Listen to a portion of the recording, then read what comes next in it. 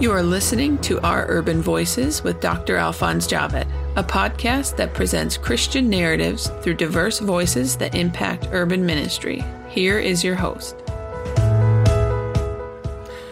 In this podcast, we cover everything from churches and church planting efforts, mission and missions organization, evangelism, and unreached people groups, emerging movements and initiatives, justice, current events related to faith, and the persecuted church too, author interviews, and more.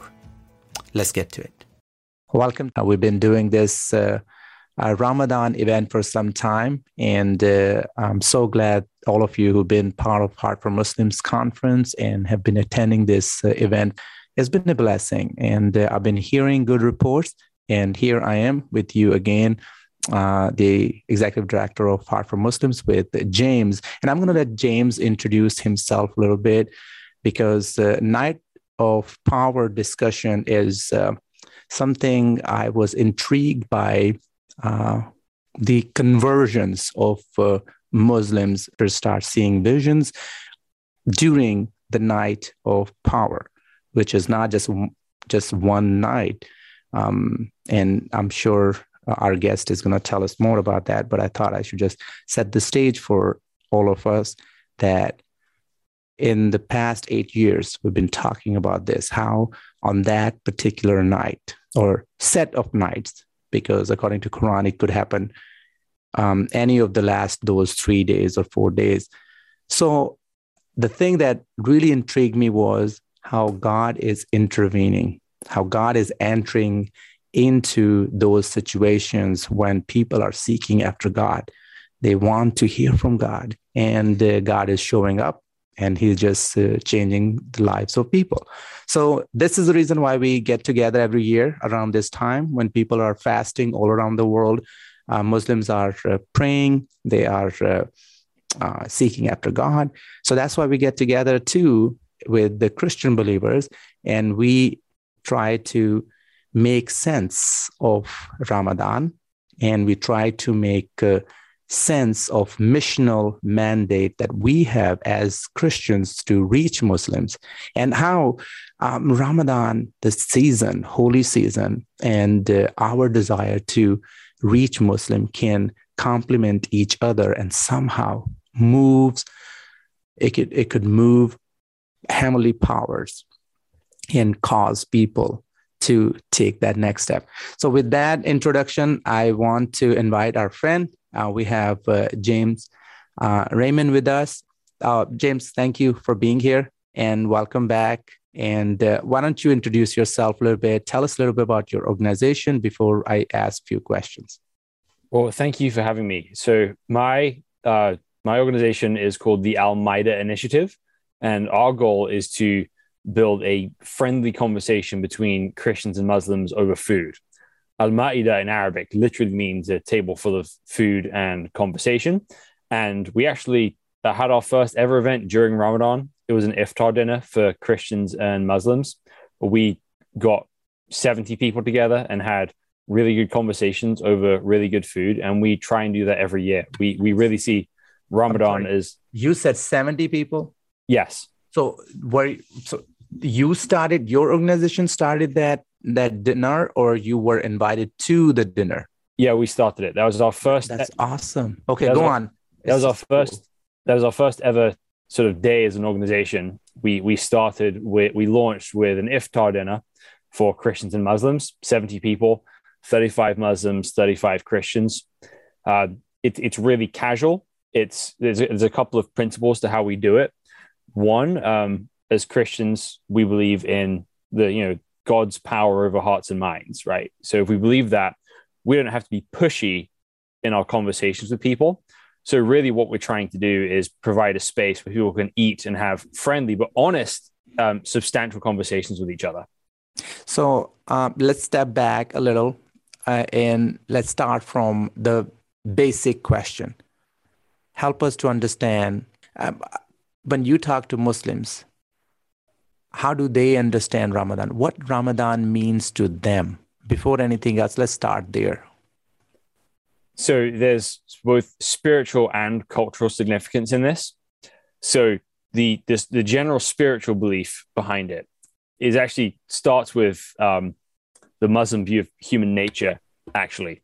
So unlike Jesus, who taught that evil comes out from within a person's heart, right? Muhammad taught that every child is born in a state of fitra, or like nature, right?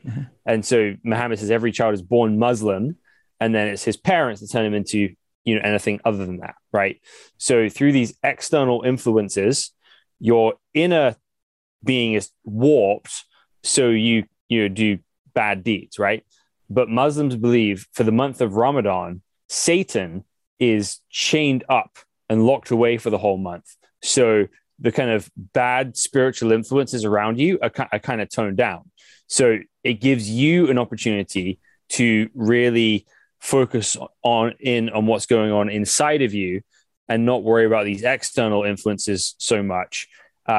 And the goal in that is to kind of build habits in Ramadan, which then will sort of stick for the rest of the year. It's seen as this kind of like leveling up time. You know, read some of the Quran, you kind of gain some new discipline, and you kind of keep that going for the rest of your life. The Islamic belief is that fitra which is opposition to the original sin, which is basically original salvation. Like person started with that, right? Original innocence.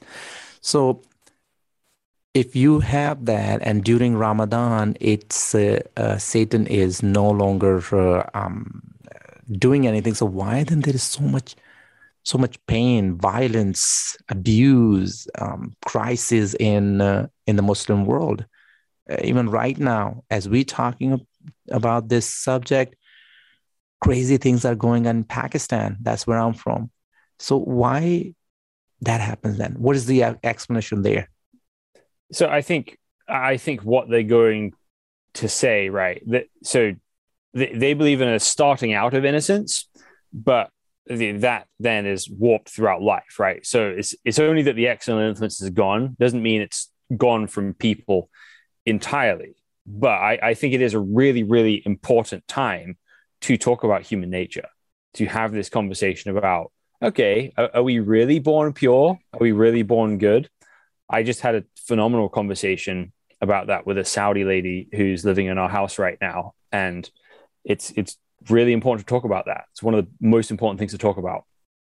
And I think that's what leads me to my next question. How can Christians connect with Muslims during this season? So do you see the connection there too? Like, because I think what you said is important, because if I see the evil taking place, and especially a person who is saying I'm fasting, and yet he goes on to cheat the person in simple things like the milk he's selling, or the food he's selling, or the things he's doing, work, cheating, not being a good steward of time, or employee as an employee of an organization, leaving early, all these little things to major things like violence, going home yelling. And I've seen that. I spent 25 years of my life, 23, 24. So during that time, I saw that with my own eyes. If anything, I saw more violence during Ramadan than any other times, because part of that was people were just cranky. My own friends were cranky because they were hungry. So they're just like, So do you see any connection there? But then I just want to hear from you, how can Christians connect with Muslims during this season of Ramadan? So I think this is the best time for Christians to connect with Muslims, because there's just way more natural opportunities, especially for meeting new people, right? So lots of mosques and Islamic organizations have iftar dinners, right? A dinner that's after sundown, where non-Muslims are invited to. And these are a tremendous opportunity to sort of show up, get to understand your neighbors slightly better. And what we've done is every year we've hosted dinners during Ramadan for local Muslims. First year we did 70. The next year we did 100. This year we're doing 5 different dinners later on in Ramadan. We just put them up online, and all of them are sold out. They're all full. So we're looking to hopefully feed about 400 people this Ramadan. So hold on. I want you to continue your thought, but I got two questions, and I think those are important. You said sold out. Are you charging people? No, we just make them get a ticket so we know how many people are coming. So say free. You are the guys. So your organization, you guys are paying for these meals. Last year, that was true. This year, local churches are paying for these meals. Wow, that's amazing. So you connected people. So other churches can be part of this. Churches can come together and do it as a ministry. That's awesome, man. And you said now it has increased. For the last year was a 1, and then you said no. Hold on. You started with 1, and you said it has increased. Now you have how many? You said we have 5 happening this year. 5 happening. So the growth happened because more people are responding, or more people are interested in hosting. What is the? I'd say all of the above. Okay. I don't really know how high the limit is on this. We also have more neighborhoods now, right? So we just have one location represented before. And now coming out of the whole COVID thing, everybody's hungry for events and meeting each other. And also what we found is the Muslim event organizations always run out of money and energy by the second week of Ramadan. Right. So people are looking for events to go to in the last couple of weeks. So it's a really good time for churches to host stuff during that time. That's an excellent point. That's something I did not think about. That we kind of discovered it by accident. Yeah, that toward the end, you're right, because everybody's excited in the beginning because Ramadan is happening. So people are going to do that.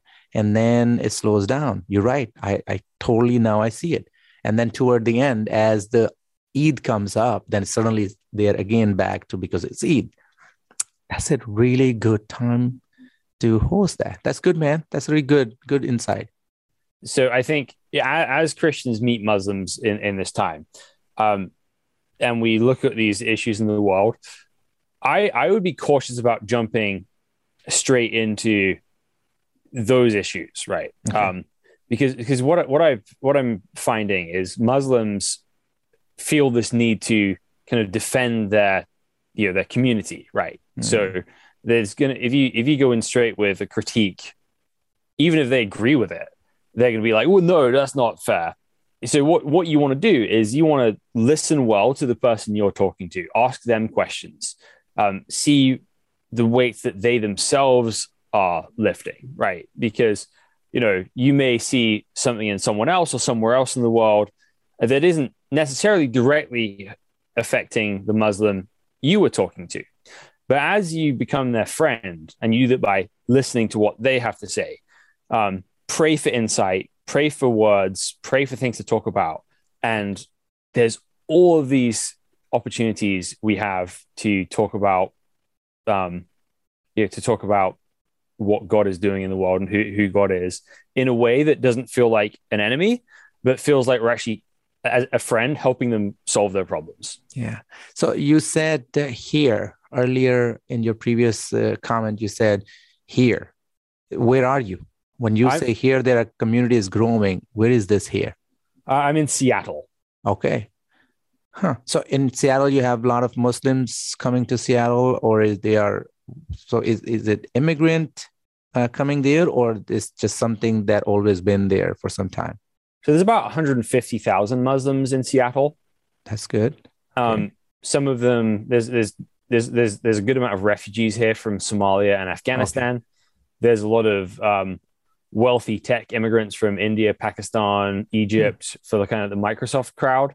You got some from Amazon as well, and you've got some Iraqi and Syrian refugees, and a lot of students as well. Oh, okay. And do you have so what is the number of evangelical church there? Just I want to just get the idea. So you have 100 and over 100,000 people, Muslim people there. So what's the number of Christian evangelical church that is engaged in Muslim ministry? Some sort of Muslim ministry. Okay, so evangelical churches that we are directly working with, engage in Muslim ministry to one capacity or another, is probably about 18. Oh, that's it? Yeah. You said 18, 1-8. Yeah. That's it? Yeah.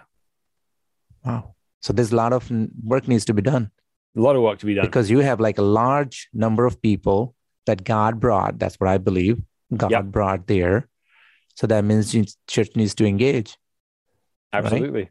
So let me take you to the next question. So share stories, personal knowledge about Muslim having visions during Ramadan or night of prayer. If you don't have, that's completely, I understand. But if you have any, I would just want to hear. I love hearing that. But if you heard some story, I want to hear those too. So I can't promise you the exact day that this happened on. Okay. It was approximately a year ago. Okay. And I met this woman last Friday. So there was a Somali woman living in South Seattle, and she had a dream or a vision. She's not sure which, but in this, she's lifted out the roof of her house by a mysterious figure, and she hears thousands of voices all saying, "Hallelujah, hallelujah, hallelujah, hallelujah." And the voice says to her, "You're living in darkness. I want to bring you into the light. I want to save you." And she wants to ask, but she can't get the words out. "Who are you?" Wow. Then all of a sudden, hundreds of voices all respond at the same time. "Isa al-Masiha, Isa al-Masiha, Isa al-Masiha, Jesus the Messiah." Then she's lowered back into her house, and the voice tells her, "Wow, you need to go and read the Bible." Wow. So then she reaches out to some Christians she'd met through a local church here in the area. There was like a community outreach event where they were kind of doing like a youth camp or something. And she met people there. She called them up and she says, I need to talk to you right now. So they drive over to her house and she says, I just saw this thing. I don't know what it was. And there's this word I've never heard before. Hallelujah. Yes, that's the word. That's the word. That's the word. And then she starts, and then with these people, they start reading the Bible together. They start praying together. And after sort of 6 weeks of this, she says, "Every time I read the Bible, I know it's the word of God. Amen. Every time I pray to Jesus, I know he's listening to me. I am a Christian." Wow. That's so this lady, so Somalia they take actual pride. I worked with Somalian refugees back in Greece. And they take pride in being a Muslim country. Actually, the guy said, "Oh, we are 100% Muslim country." I said, "No, you're not." And then it's like, "Okay, we are 99% Muslim." So he was like, the point being, he's like one of those, like the guys, it's not one. There was like a lot of Somali refugees were in Greece when I was working there. And the point I'm trying to make is that the pride that we are. And I was like, so as I'm hearing this story, what an amazing opportunity for us here, even if it's 90% Muslim, 99%, whatever the real number is. The point is, people do not have access to Jesus. People don't have freedom. Like most of the language itself is a issue. They're not going to understand English. But when God speaks, and especially if the person is here in the United States already, if we are able to cultivate a relationship with that person, if that person comes to the Lord, I'm just thinking about the mission field behind, back in that country, wherever they're coming from, whether that's Somalia, Iraq, Syria, whatever that country might be, we are opening a new door of gospel movement. So I as I'm hearing you, I'm also hearing that, those engagements, 70 people that you had, Muslims and Christians together, just bringing them together and allowing them to hash out their differences, but bring them back to the gospel message. Why is it that a white American is hosting me? Why does he care? Why he has to, or why this woman who is, proclaiming Christ is interested in helping me or spending time with me, or it could be so many things. And I think especially in those areas where majority people is Caucasian, in those places, minority people do feel a little bit, I know being in those areas, I felt that, and I'm Christian, and I've been judged. I mean, there was no reason. The guy walks into my own church, and I'm in the bathroom washing my hands, and as he coming out of that service, it was a Christmas service, and I'm the pastor there, right? So he as he coming out, he's like, "Can you believe these Muslims come, and you never know when they're gonna blow up everything, and then just pass out of there." I mean, he just walks out of there, and I was like, "Oh my God."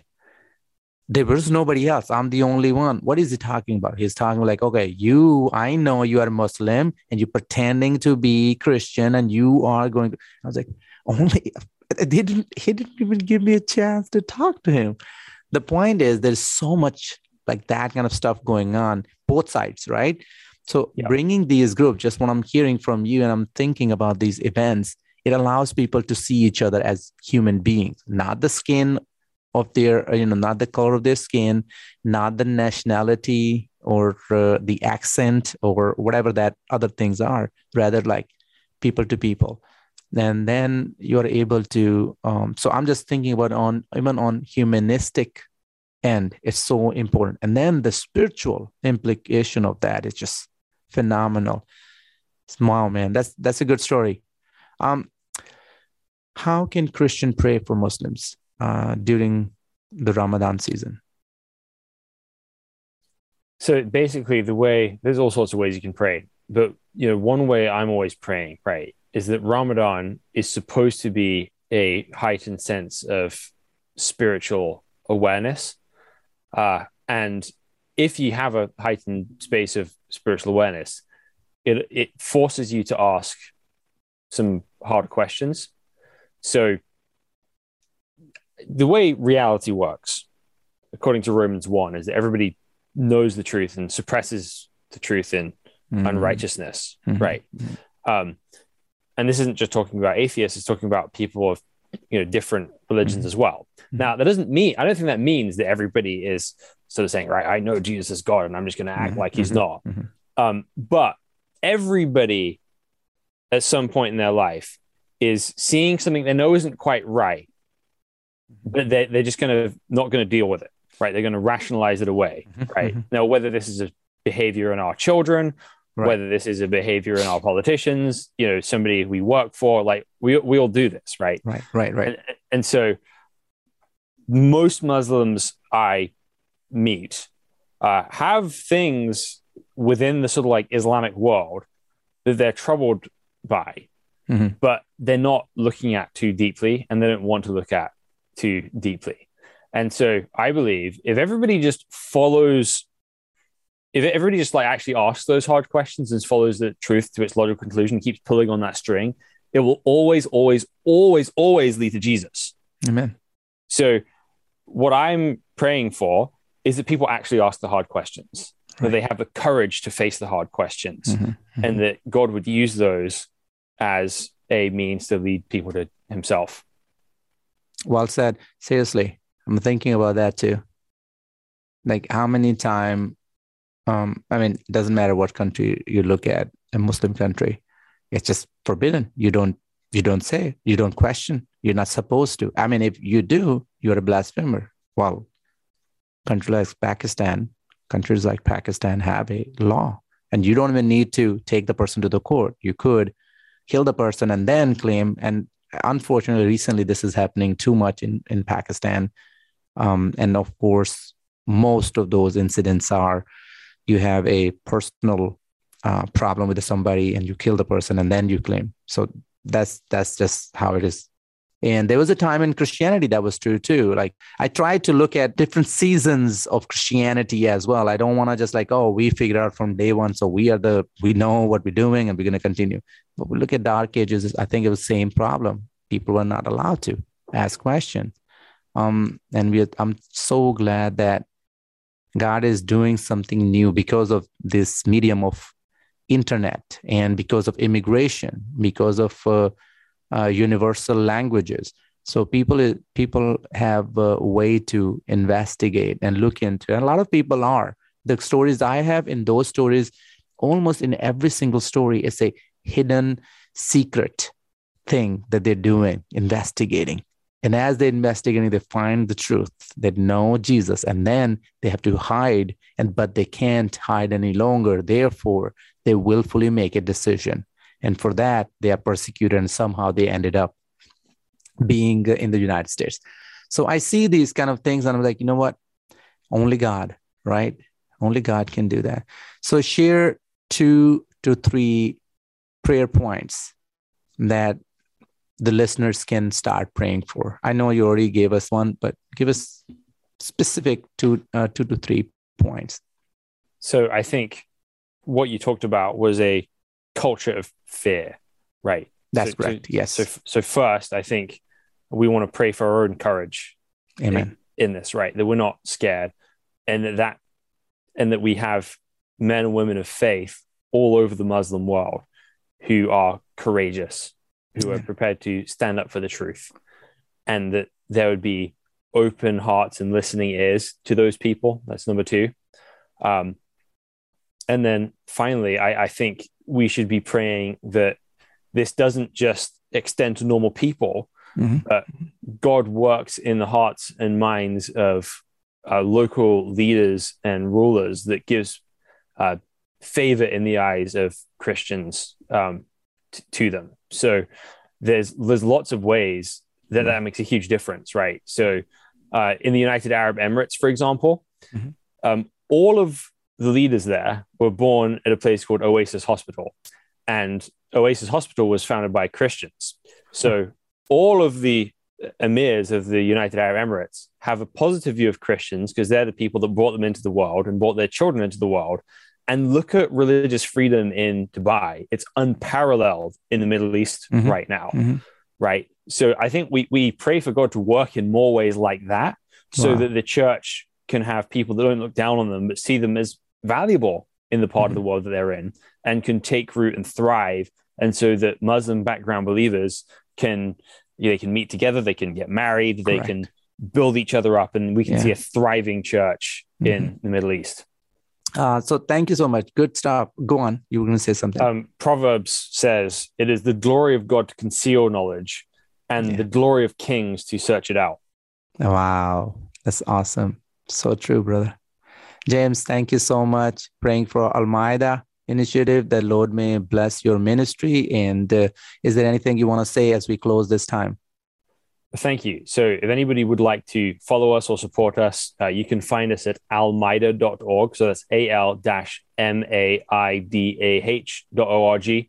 We have a website, we have a podcast, and we have additional training resources as you want to engage the Muslim world in a way that's friendly but uncompromising.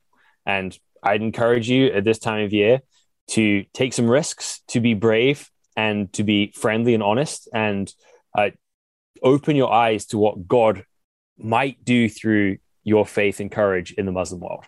That's awesome, man. Thank you. So we were talking about how can Christians connect during Ramadan. And I think what James is telling us that there are many ways. Just take the first step. The first step might be for you, that might be prayer. Or maybe going to the local mosque and attending one of those iftar, free food. It's delicious food. Eat some food, meet new people. And then perhaps you want to start a conversation in your own local church about hosting one next time, or maybe right now. It's not too late. Just invite people. You have Facebook, use that. You have church bulletin. You have many different ways. Just invite people. People like to be invited, especially Muslim people who are still minority, and they have fears of rejection, fears of being judged, and all the other things. So when you reach out to them with the love of Christ, especially if your church is doing something, and you're like, hey, we just want to get to know you, bless you with the food, and just want to build a relationship, I don't think anybody going to come and tell you, no, we don't like you, stay away from us. Nobody going to say that. And then definitely pray, as James instructed, pray for yourself for courage to take that step. Pray for them to have courage to question and look into those beliefs, and then continue to pray for them, that as they study, the Lord may show them Himself. He may reveal Himself to them. With that, we'll close this time, and I invite you to our prayer time. There is one taking place in Manhattan. I do not know where you are. If you can, praise the Lord. That's awesome. But if you're not, then host one in your own community, wherever you are. Just bring brother or sister together, 2 or 3, wherever 2 or 3 are gathered. Jesus is among them. So start praying. Thank you so much. God bless you all. You've been listening to Our Urban Voices with Dr. Alphonse Javed, which presents Christian narratives through diverse voices that impact urban ministry. Please check back for new episodes every week.